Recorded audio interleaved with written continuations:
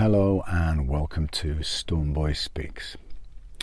On today's program, we're going to talk in our second program in the Spiritual Intuition series on spiritual self-knowledge. And what do I mean by that? And what does that all boil down to? Well, let's start at the essence of all things, shall we? So, as we discussed before, the truth of the idea of what many people have called God, which I don't like to use that word. I explained many times because it's misrepresenting what we're talking about. We are talking about the field of all things, the infinite field of oneness of all things, which is the Creator Source. This is a living, breathing energy, just like in the Star Wars analogy of the Force. But it is everything. It doesn't just flow through everything. It is everything. Provably so at the quantum level by any top physicist will explain. This has been known for 100 years now, since Niels Bohr, basically 100 years ago. We discussed previously that, famously, some great physicist said. Atoms are more like ideas or thoughts than things. So we've got to bear that in mind and think what that means. Well, so essentially what we have is this field of all things. It is a field that is at its densest, at its most basic form, consciousness. It is consciousness. Consciousness rises up in levels of literal physical vibration to produce physical objects and electromagnetic fields, plasma, gas, solids, matter, etc. Right? So, the field that we're talking about, I want you to think of for the moment as, imagine this field of all things on infinite planes. As we said, it's many planes of things. It's physical, spiritual, vibratory, electromagnetic. It's all these things as one. They're one field. They're not separate things. They're one thing. And this one thing I want you to think of as if it is for simplistic analogies, as imagine a bundle of nerve fibers, a bit like the nerve fibers, the neurons in your brain. Have you ever seen a map of the neurons in your brain, which interestingly is almost directly analogous to an infrared map of the known universe? You can look at that; they look very similar. So, if you think about it, that really makes a lot of sense to what we're going to talk about. So think about that as the idea of the field of all things on all levels. It's this interconnected web of infinite possibility and infinite things, okay? Now, within that field, I want you to think of it this way. We have, as we're aware of in our world at least, right, we have a number of different experiences of what we will call the field itself. So from our own perspective down, as far as we're concerned, we're going to take ourselves as humanity as the idea of the highest point of the field to some extent. And what I mean by that is in terms of being a sentient being. You're aware of yourself. You are aware that you exist. You're aware of lots of specifics to do with yourself. In fact, most humans, this is the problem, are so egocentric that it's an incredible problem. It is the problem with our society. So most people are so concerned with themselves, that's to the exclusion of all other things. This has become the curse of humanity, right? Now, and that's so ironic, really, because if you think about what we are then, what are sentient beings, whether it be humans or extraterrestrials or whatever, but we're used to humans, so we're going to go with that. Well, they think of themselves, they think of what their needs are, they think of their thoughts, they think of their desires, right, on a daily basis. That's pretty much what most people think of all the time and not much else. So they're pretty bereft of any spiritual ideology a lot of the time. Or their ideas on a spiritual level are often disconnected, are directly connected, to their physical day-to-day experience. I want this, I pray for this, I want this a bit more. Their needs and desires, rather than on some deep metaphysical basis, like going, I wonder what I actually am as a being. What does that mean? How am I part of the field? Well, As a sentient being, I want you to imagine yourself as a node of, imagine a nexus point within the field of kind of neurons in your brain, or this bundle of, like a web-like structure, where lots of these points cross, producing a nexus or a node of points which is super sharp and sensitive. So it's very sensitive to lots of things, which gives rise to the fact that you are sentient. You're aware of yourself, you're aware of all the things you need and all the rest of it, right? As a being, you're very conscious of your own ego and yourself. That's because this point of all these meeting, if you like, bundles of space-time and electromagnetic energies that make you are very sharp, very self-aware, and very concentrated in one tiny area, and that tiny area is you, right? So, when we look at animals, what's the difference between humans and animals? Why are they not quite the same? People think, they're dogs. Oh, he thinks this, he thinks that. And yet, it's never quite the same. Dogs are so ridiculously loyal, and they play around, and I've seen experiments where they've studied where they looked at a dog, and the dog started to react on a daily basis when his master was leaving work. To the extent where his master closed the door of his work to leave for home, and the dog started barking. Miles away, no connection, didn't know anything about it. How is that possible? Well, that's possible, of course, because they're both integrated, connected networks within the field. We know this, right? However, the dog is operating, and you'll notice this in the behavior of dogs and animals in general. Animals are, generally speaking, and dogs, you look at ants, you look at dogs, you look at most animal species, they work in packs or groups. And what that means is that that's a consciousness too. So dogs don't see themselves as individuals like you do.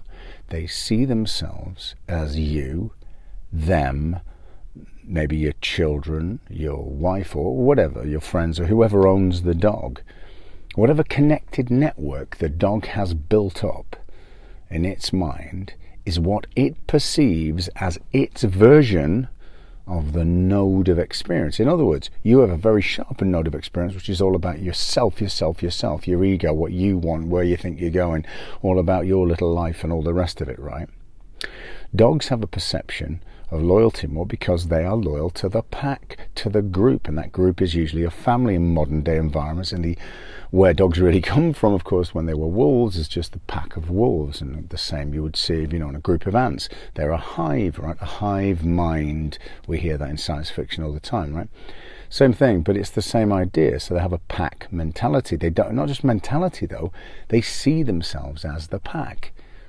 They don't conceive of themselves as anything separate than that. They are just that. That's a widened sense of sharpened perception, right?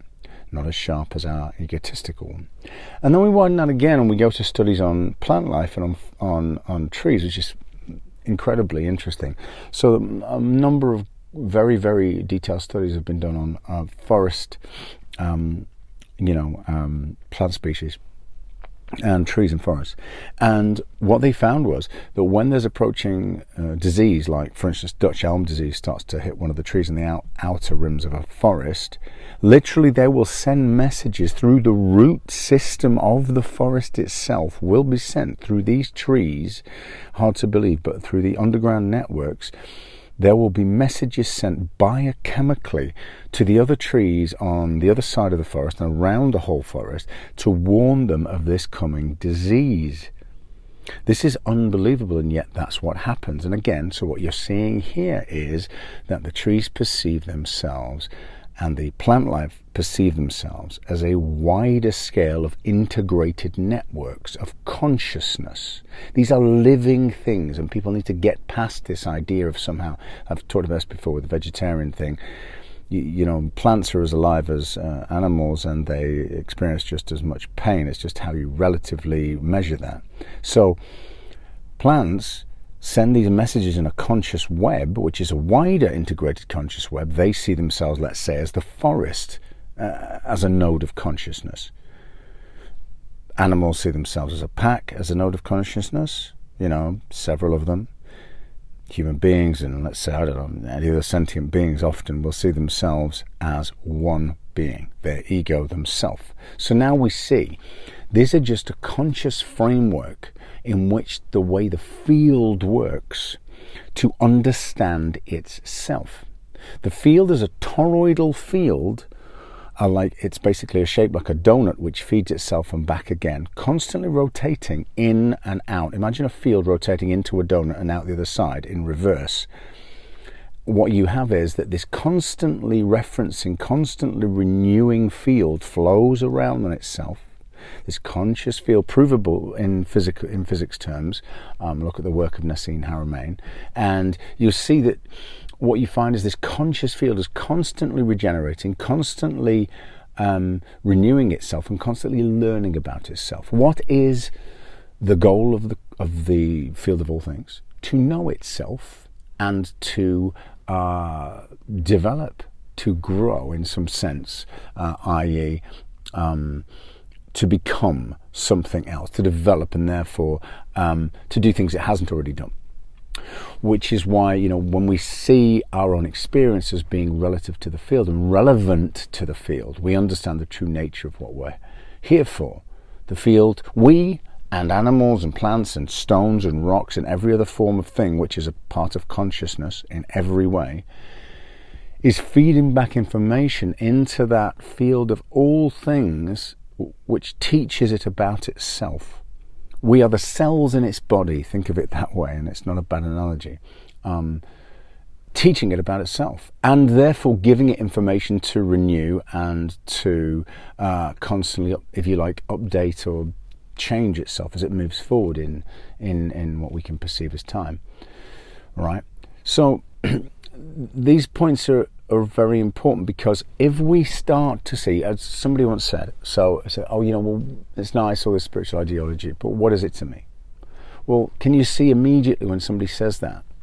What they're really saying is they're seeing themselves as the ego self. They're only able to see themselves as this sharpened perspective of the node of existence, as I've said. And if you are not, unfortunately, able to see yourself as the animals, as the plants, as all other things, as well as, of course, other egotistical beings like yourself, which is the easiest first point because you can relate to them more, right?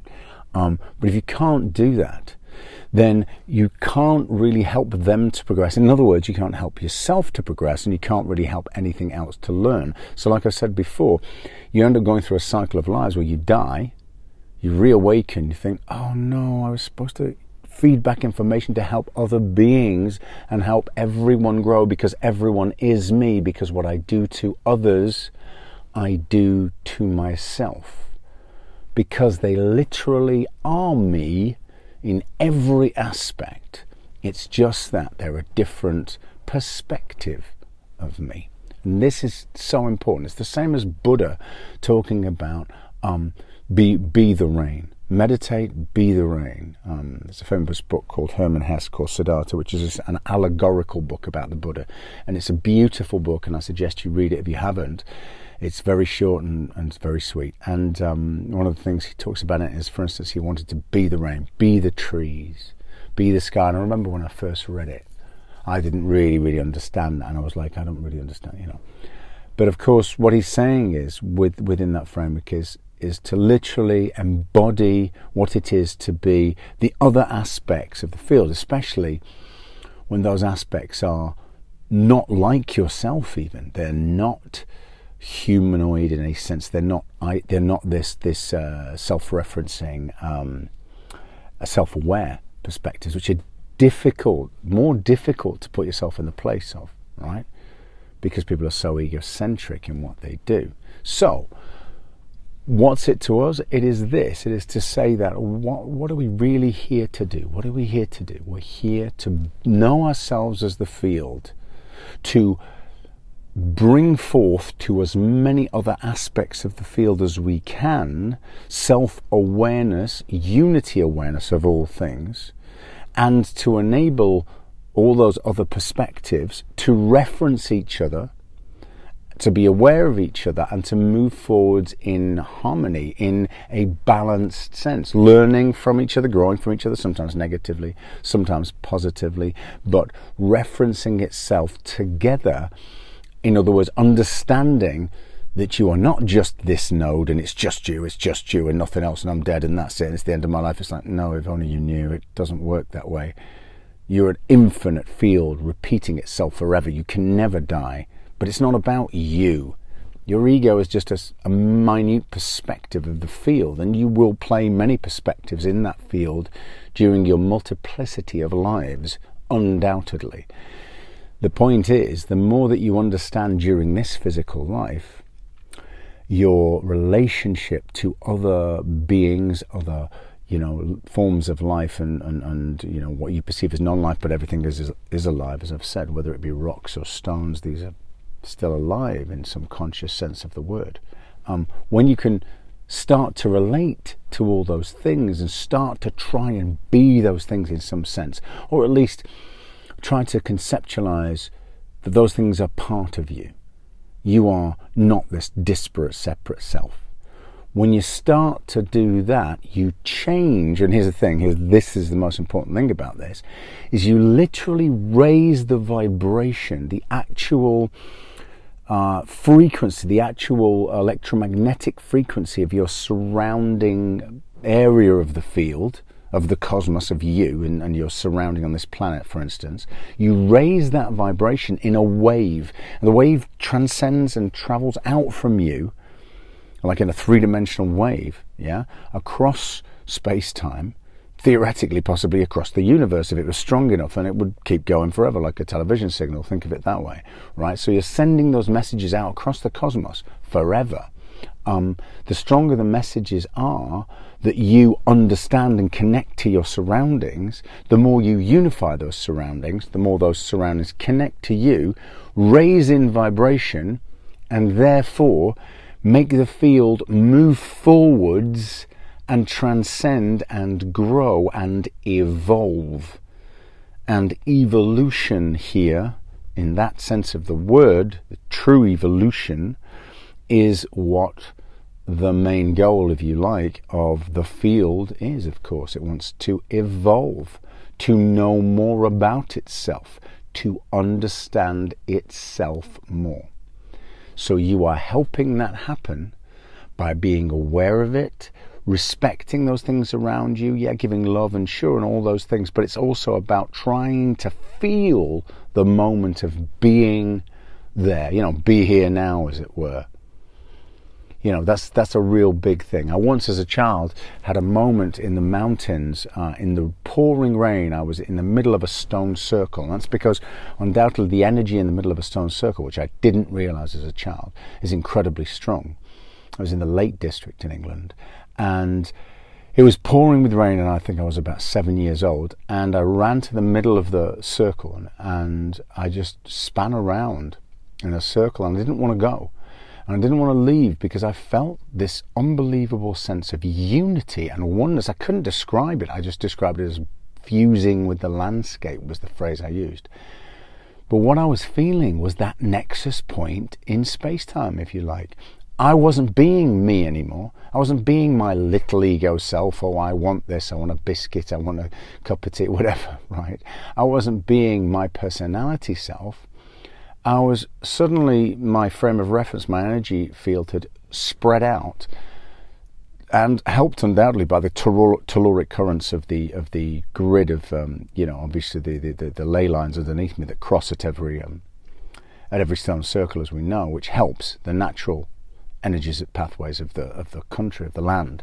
But it felt connected to the stones, to the mountains surrounding me, and I felt like I was that. I felt like I was the whole experience. It felt like I was the rain, I was the stone circle, I was the mountains, and I didn't want to leave that. There was a sense of completion, a sense of balance. And the reason I use that, mention it, is because that is what I'm talking about here, is in this lifetime, I believe that experience that I've had once, perhaps a couple of times in my life, but that's the strongest one I ever remember. is perhaps the goal, because it's at that point you're aware of yourself as everything else. What you do to others, you do to yourself. You are the everything. And when you are the everything, you raise the vibration of the surrounding cosmos, and you change it in an enlightened way, moving it forwards and enabling it and yourself to evolve. And on very often, should I say, it's the case that those things happen much like it happened to me there as a child, spontaneously, without me planning it or doing any kind of, meditative practice or anything, but actually spontaneously it just happened. So I hope that's been inspiring in some sense. I hope that makes some sense in terms of understanding who and what we are spiritually within the field of all things from a scientific and a spiritual point of view. Until next time, I wish you, as always, truth, freedom, and balance.